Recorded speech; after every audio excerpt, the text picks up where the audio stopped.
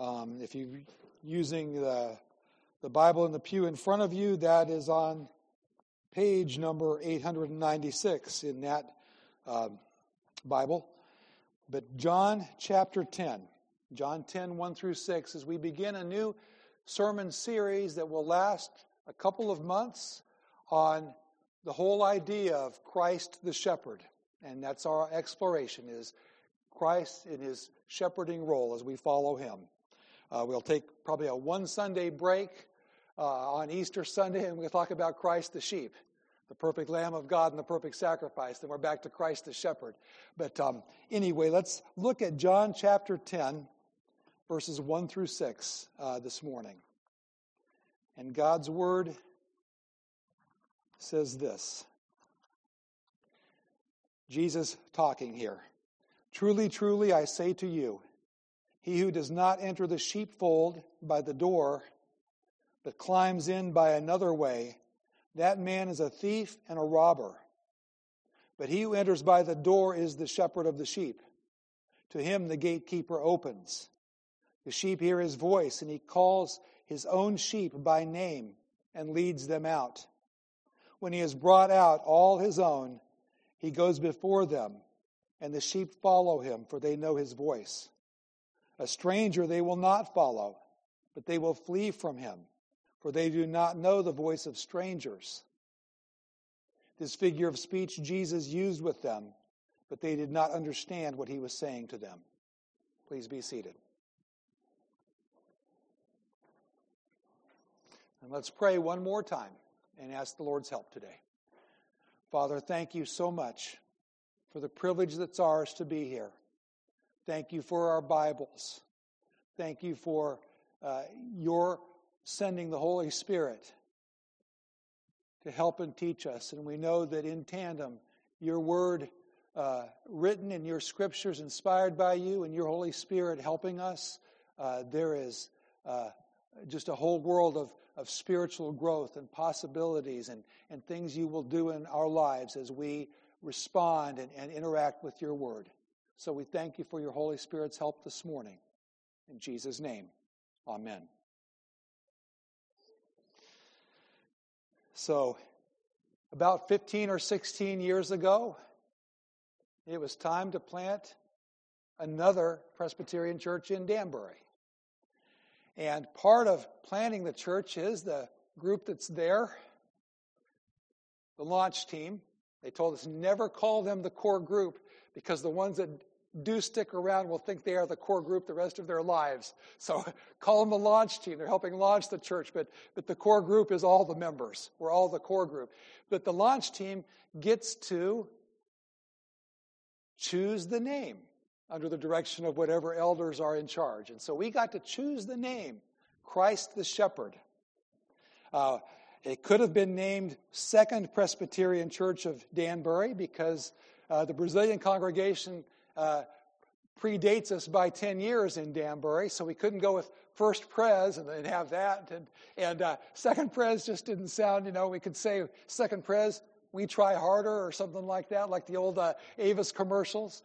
But what's in a name? Why do you name a church what it's named? And we can all think of names. And I am not going to poke fun at names, but because one man's trash is another one's treasure, and what makes sense to one for a name makes sense to another, and there are various reasons. Why do you name a church what it's named? Why that name? There are churches that I know with names that to me sound like radio stations. The River, the Journey, those kinds of things. And it's like, I can understand why people are talking about that and why they want to convey a name and all that. But to me, sometimes church isn't even in those kinds of names. But we decided not to have a name like that. When I was a Frito-Lay man, a Frito Bandito in Pensacola, and driving down south, and on my route there was a little church, and I always thought about it as I would go by this church. My route took me back into the little hinterlands, and I believe it was a Pentecostal church, but it was called Beams of Light Church. And I would think to myself, beam me up, Scotty. That's, what are the beams? What does it mean? Well, it means some good things. They're saying there's going to be some beams of light, I guess, and there was a reason why. I wasn't sure how it would relate necessarily to the neighborhood, but that's their church. They named their church, and it was a biblical name. We used to say in college, wouldn't it be good to stop with all these denominations and all these names, just have a big old white building, painted all white, and then on the outside in big black letters write church, and just call it church, and we're going to church, and couldn't that be? And maybe that's impractical.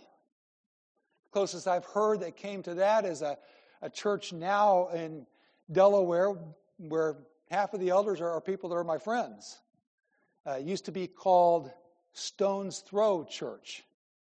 And it was Stone's Throw Church because when these people were in the youth group, they had a band called the Stone's Throw Band. And Stone's Throw to them was that passage in Scripture where Jesus went to pray and the disciples were just a stone's throw away, and they kept falling asleep and waking up and all that, but Jesus was just a stone's throw away.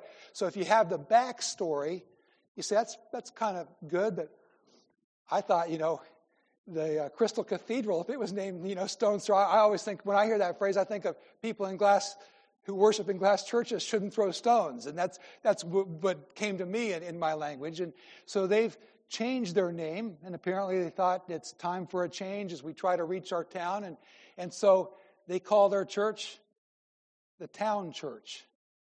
And that's like they're staking out the town. There's other churches in this town, like this town ain't big enough for all of our churches, we are the Town Church, or whatever their thought process was, and they call it the town. Let's go to the Town Church.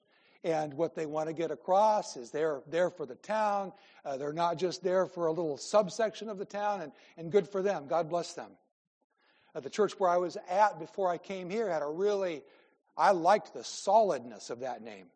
It was the Glasgow Reformed Presbyterian Church. And Glasgow because it was Glasgow, Delaware. But I had shades of Glasgow, Scotland, where Presbyterianism began. I'm thinking John Knox and Glasgow. Reformed because the pastor who started it ran into some trouble with his Reformed theology, and people didn't get that biblical truth in the church in the denomination he came from. So he wanted to make sure Reformed is right there in the name. You're in here, it's Reformed theology. Presbyterian because that's what we are in church. Glasgow Reformed Presbyterian Church. But that pastor left. And new people took over, and they thought that's too stodgy and too old of a name, and we are new and happening. So they changed the name of the church before they left the PCA anyway. They changed the name to Reach Church. Reach Church. It doesn't have anything to do with Reach toothbrushes, but I thought if I was still there, I could probably try and go to the toothbrush company and try and get a deal for the softball team jerseys or something, especially if they would call themselves the Reach Total Care Church. But people have names. They have names, and there's a reason why there's a name for a church. And Christ the Shepherd is named Christ the Shepherd in Danbury for a reason. There was a thought process. There was some prayer that went behind it. And we got together all those years ago. I hardly remember the meeting. I just know there was a meeting. Maybe Herb and Ione, who would have been at that meeting, remember that meeting. But I know we did have a meeting. I don't remember the details. But we presented Christ the Shepherd as the name for the new church that was coming into Danbury. The reasoning was twofold.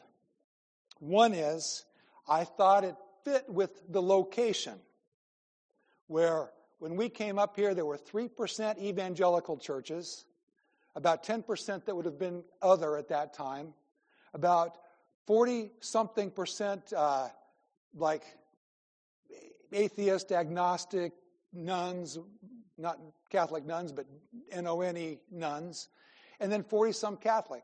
And I thought, okay, Christ the Shepherd is not going to be a slap in the face or a big question mark or a puzzle as we come up here to reach a lot of lapsed Catholics welcome in our church. And I thought, Christ the Shepherd. And so many people have said, oh, Christ the Shepherd, I love that name. I had my first Holy Communion at Church of the Good Shepherd. And I thought, okay, that's good, that works. It fits, but it says something.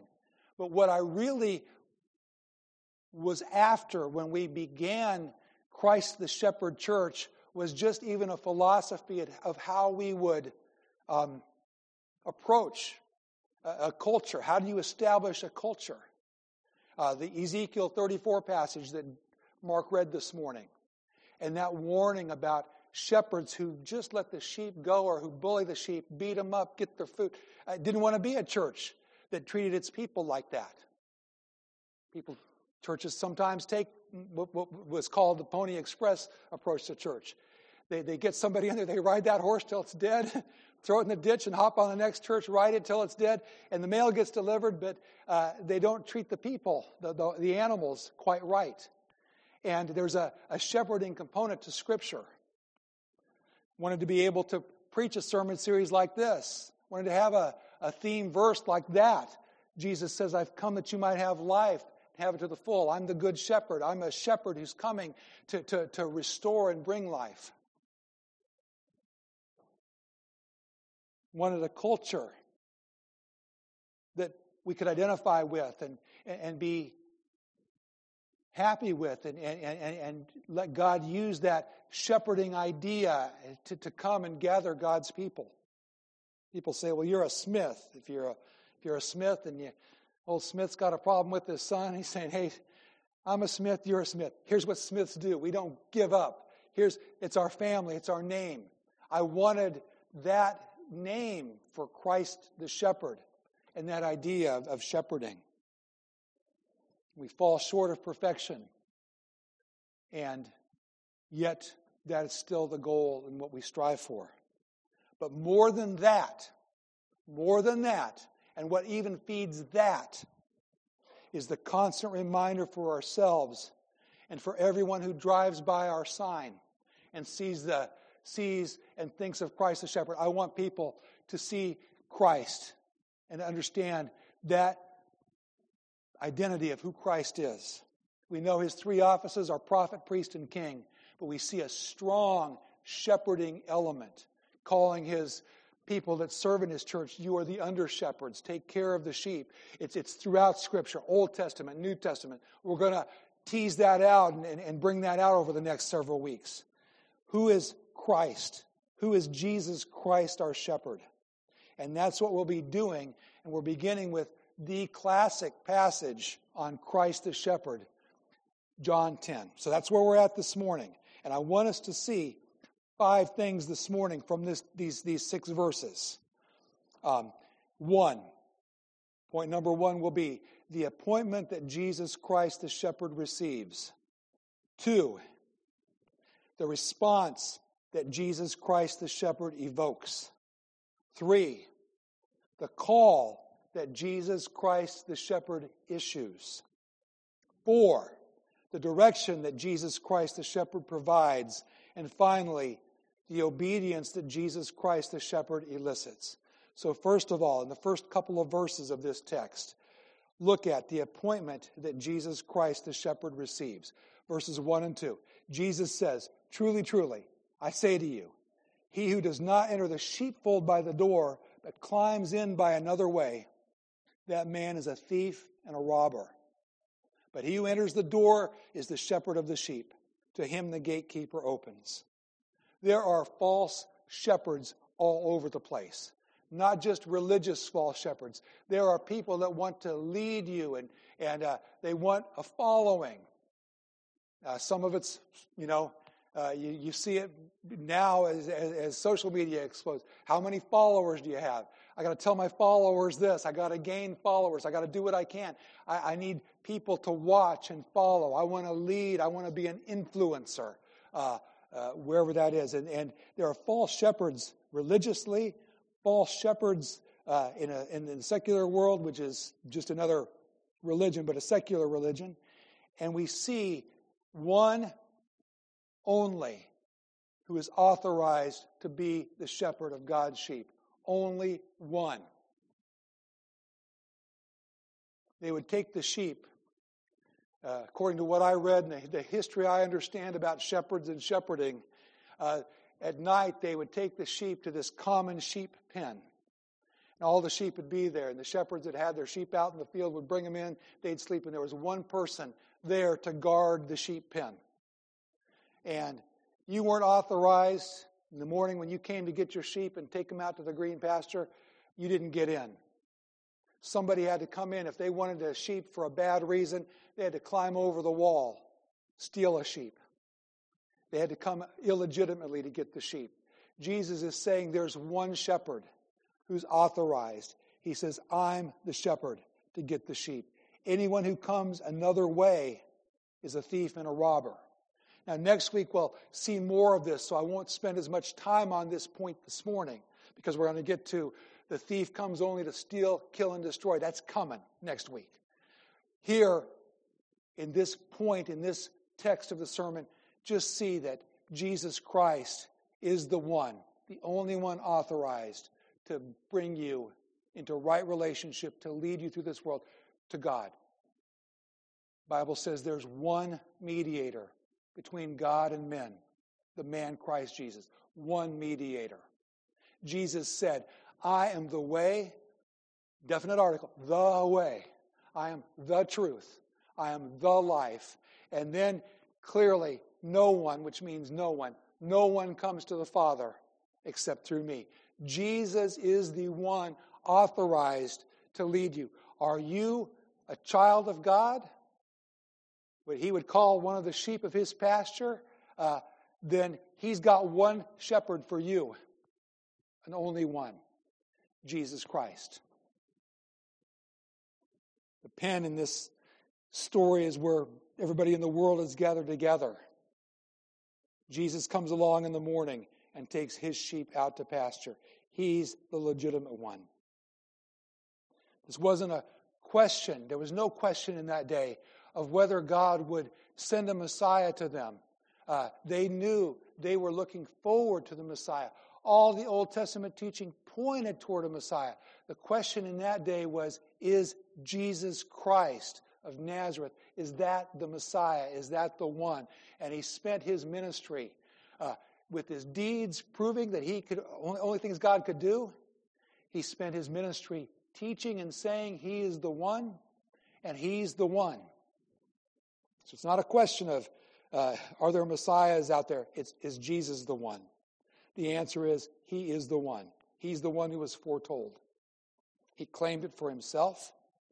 He connected it with what happened before in John chapter 9 that we'll refer back to in a little bit. What happened when Jesus was baptized? Remember that story? Jesus is baptized. It's another Trinitarian appearance. Jesus, God the Son, second person of the Trinity, being baptized.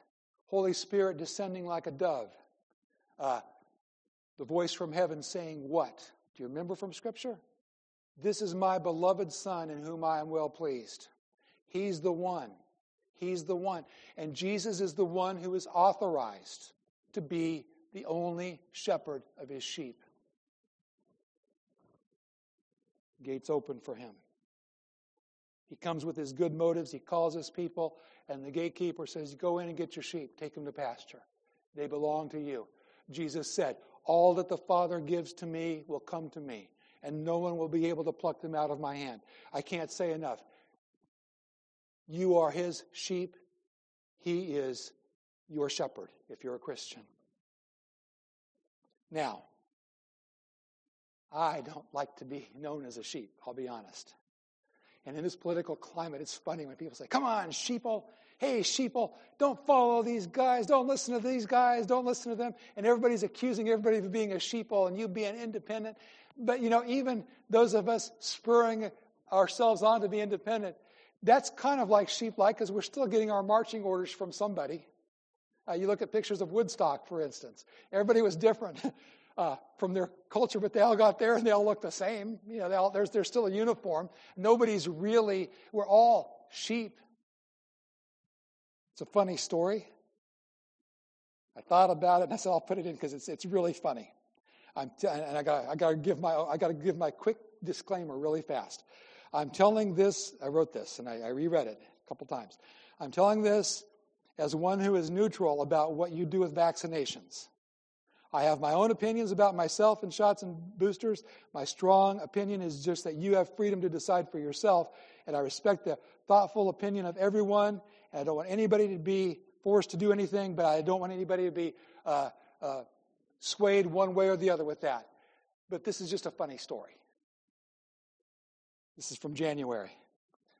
German campaigner is hoping the emotional appeal of 700 sheep forming the shape of a giant syringe will reach the hearts and minds of people hesitating to take a COVID-19 injection. Germany has lower vaccination rates than most other Western European nations, although some are simply unsure if they should get the jab rather than be vehemently opposed to the vaccination. Here's what this man said. He said, sheep are popular with people and carry positive emotional connotations, so perhaps they can reach many people emotionally when logic and scientific reasoning don't do the job. The organizer of the campaign, Hans-Peter Etzold, told Reuters. Etzold works with shepherds, companies, and animals to run team-building events in the northern German town of, should have double-checked with Claudia, Schneverdingen. The sheep followed pieces of bread around a 100-meter-long syringe shape as they were filmed by a drone. And then he thought that if all the sheep were in the shape of a syringe, they'd take the thing, and he didn't realize that the people who didn't have his position just said, look, don't be sheeple like this. Don't be sheeple. And it's back and forth. Okay, so here's the news. You don't want to be a sheeple? That's your business. Define it how you want. Be, don't be, I don't know. We all follow something or other. I'm saying the Bible calls you a sheep, says you're going to follow something. Bob Dylan had a clarity of mind moment in his life, and he said, you got to serve somebody. It may be the devil or it may be the Lord, but you're going to have to serve somebody. He was right, whether he was right, spiritually right at the time, but he was right when he said that. And you are following something, and if you're a Christian, you're a sheep. And you have to follow a shepherd. You can't make it through this earth without that. The question is, all of us sheep need to say, who is our shepherd going to be? And the Bible says the only shepherd that's authorized to be your shepherd, if you're God's person, is Jesus Christ. He's the one. He's the authorized one. So, all the sheep who follow the legitimate shepherd, Jesus Christ, follow him all the way to heaven. Transition in the sermon. So I'm going from point 1 to point 2. And I'm saying this again because we got to get this. When it comes to God's people, the legitimate shepherd does not have a D or an R after his or her name in parentheses. Not a politician. No earthly person should be your shepherd. Jesus Christ is your shepherd. They don't have a million-member Twitter following. They don't make speeches at Oscar or Emmy or Grammy award shows. They aren't professional athletes or human heroes of any type. There is one appointed shepherd, and that is Jesus Christ. He's the legitimate one. That's what he claimed for himself. He appointed under-shepherds. He appointed and he calls officers in his church shepherds of the sheep, but that's as they follow Christ. Okay. So, that shepherd comes to the gate pen in the morning. He calls his sheep. The second point, the response that Jesus Christ, the shepherd, evokes. That's in verse 3. The sheep hear his voice, calls his own sheep by name and leads them out. The sheep hear his voice. When Jesus calls you, you hear it. There's a general call, and people are responsible to respond to the gospel. But boy, when Jesus comes knocking at your door and calls you, you come. Lazarus, come forth. You know, I always thought, what if there were 5 people named Lazarus in that? It was a graveyard with people buried. That would have been interesting. But there was one Lazarus in that tomb, and he called him by name. Lazarus, come forth. When God calls, you come. Mark 12:37. Jesus is talking. He says, David calls him Lord. How is he his son? And the great throng heard him gladly. There are people, when Jesus speaks and calls, they hear him gladly, and they come. John 6:37. Jesus says, all that the Father gives to me will come to me. earlier in John 9 that led into this section. Jesus had healed a blind man, and he's had the dialogue with the blind man. And this all came about because the Pharisees didn't like what Jesus was doing. But Jesus had healed this blind man physically and let him see. And then you see Jesus calling him and the spiritual healing that takes place. Verses 35 through 38 of chapter 9, right there. But Jesus heard that they had cast him out of the temple. Having found him, he said, "Do you believe in the Son of Man?" Another name that Jesus used for himself quite frequently. The man answered, "And who is he, sir, that I may believe in him?" Jesus said to him, "You have seen him, and it is he who is speaking to you." He said, "Lord, I believe," and he worshiped him. There are people, when Jesus calls you, singles you out, taps you on the shoulder, you come to him. And Jesus' voice evokes a response. They know the voice of their own shepherd.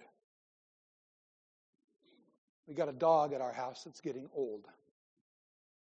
That Romeo, was talking this morning about him, a lab rescue dog.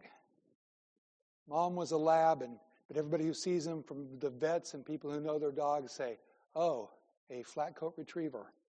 You look up flat-coat retriever, they live till they're about 11. He might have another little bit of time left in him out of what he got from the mom's bloodline or however that works. But he's getting old. He doesn't tear up and down the stairs anymore. It's a good day to just see him sometimes bounding up the hill after he's out doing his business because he knows his dinner is there. But those days are few and far in between. In the morning, about 4 or 5 o'clock, when we get up, me and Romeo, and he's got to go down the stairs, and he's still disoriented from all that sleeping. You don't want to turn the hall lights on and make a bunch of commotion. And so I pull my little phone out and hit the light on the phone. And I give him about 2 or 3 steps, and he gets to see that and go. And I said, "I'm going to save that. There's an illustration there. And next time I preach on thy word is a lamp to my feet and a light to my path, I'm going to use that." But I'm using it today because it's not just the light. It's also my voice. And it's me saying reassuringly and being just 1 or 2 steps ahead of him with that little light, "Come on, Romeo. Come on, Romeo." He hears my voice. He trusts in me. And he comes down those stairs in the morning, or he wouldn't make it. The sheep hear the voice of their shepherd. Thy word is a lamp to my feet, a light to my path. My voice is there, and he responds. If he heard another voice, if one of you came in and said, "Hey, Romeo, come on," you know what he would do? Whoa, whoa, whoa. Deep bark, and you'd say, "Who's this mean dog up here?" He responds to the voice that he knows. The sheep respond to the voice that they know. Jesus calls you, and if you belong to Jesus, if you're his sheep, you're going to respond to the voice. And you know what the word I say that gives him confidence? Any guesses? His name. "Hey, Romeo, good boy. Hey, Romeo, good boy. Hey, Romeo, come on, Romeo. You can do this, Romeo. Go slow, Romeo. Come on, Romeo." And I call him, which is our third point. The call that Jesus Christ the shepherd issues is a personal call by name. If you are his, he knows your name. He knows about you. He knows what's going on in your head. He knows your frustrations. You might have to work or maybe hear a song that takes you back to a time, and all of a sudden a wave of sadness creeps over you because you associate that song with a very sad time in your life. He knows when you forgot about that time and you don't hear that song that prompts it. He knows the sadness you felt then. He knows you. You're not just a number to him. He's your shepherd. He calls you by name, and you follow him. And that's your reassurance.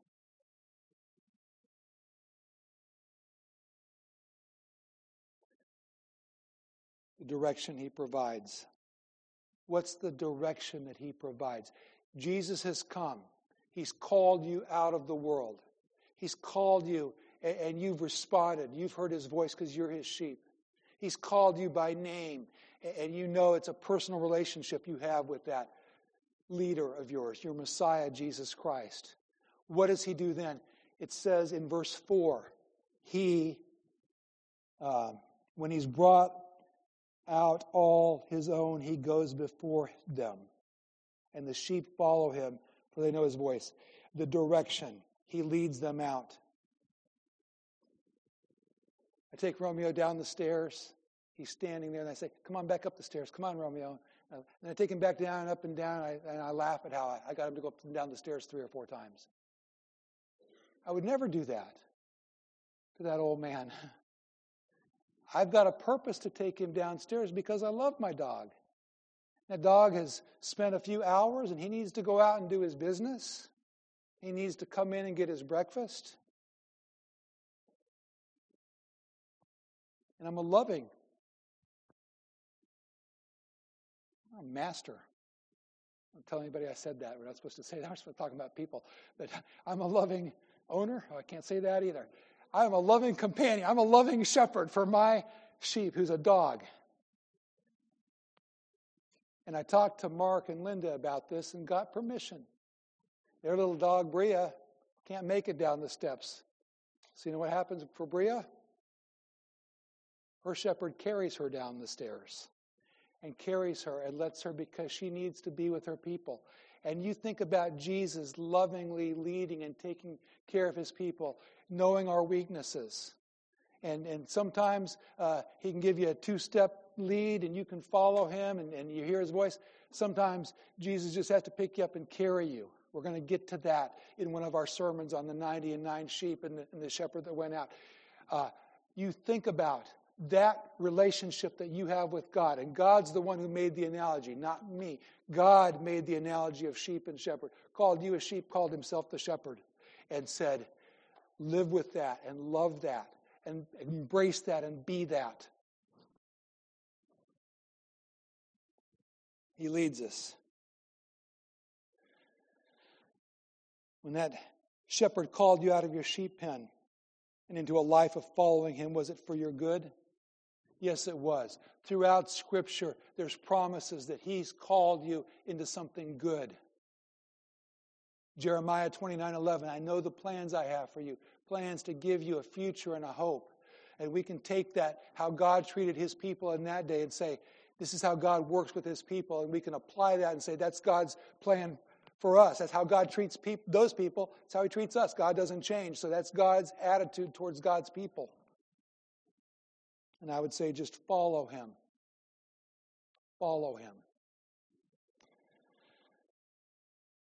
Jesus' authority, his rightful place as your shepherd, the personal relationship, which is a love relationship that he has toward you. We love him, right? Because he first loved us, Scripture says. And finally, we see that in that following and that walking, the obedience that Jesus Christ, the shepherd, elicits. Verses 4 and 5, last point. Jesus said, when he's brought out all his own, he goes before them, and the sheep follow him, for they know his voice. A stranger they will not follow, but they will flee from him, for they do not know the voice of strangers. There were people, in the context of Jesus giving that teaching was in the context of a religious group. I mean, we bash on the Pharisees, but it was more than just, it was religious leaders. Pharisees were part of that. But they were people who even had the Scriptures. All the Scriptures they had up to that point were the Old Testament. They had the Scriptures. But their idea of leading was keep these rules. Their obedience, keep these rules, follow these rules, follow these rules, follow these rules. Some of them did a great job of keeping their own rules. Some of them, as we see our own leaders during these days, were great hypocrites. And they'd say, do as I say, not as I do. And you see all of the hypocrisy. And I think that's part of why people are just saying enough is enough to some of these things. Because the quote-unquote leaders aren't doing what they're making us riffraff do. And Jesus came into a world like that where he saw leaders just saying, obey, obey, obey, obey, obey. But there was no real reason, no real loving joy, no shepherd's voice, no assurance of a destination of heaven where Jesus is taking us. Jesus elicits obedience as our shepherd, not the burdens that were placed on people, not the kind that demands the impossible, not the kind that pounds their fist and says, you follow the rules because we're your shepherds. Might makes right. None of that. We say, follow the leader, Jesus Christ the shepherd, and you will find yourself obeying the rules. You'll catch yourself being more godly. You'll go, man, wow, I wouldn't have done that before I was a Christian. I might not have even done that instinctively in the early days of being a Christian, but as I follow Christ, or even as I follow Paul, who said, follow me as I follow Christ, as I live this thing, I find myself, and part of the deal of God saving you is justification, but it's also this practical sanctification that's connected. That's connected. It's like setting up dominoes. Before we learned how to play dominoes, we knew how to stand them up and push and watch them go with patterns. I had one little brother who'd always sneak in and push it when we were half set it up. But setting those dominoes, the domino that Jesus pushed when he called you, effectively called you, is justification. It's adoption into his family. Adoption is part of what God did, and sanctification is part of that. It's connected. Follow your leader, Jesus Christ, you'll just find yourself following the rules. You'll find yourself wanting to go to church and being in church and worshiping and participating and learning and partaking. You'll be in the Word of God. And Jesus will be interacting with you through his Holy Spirit. There'll be that communion with Jesus as you follow Jesus. If he's saved you, don't now try to do all these. He saved you. You're going to do these things if you're really saved. It's going to happen. And when you get off the path, which we do, he will gently restore you.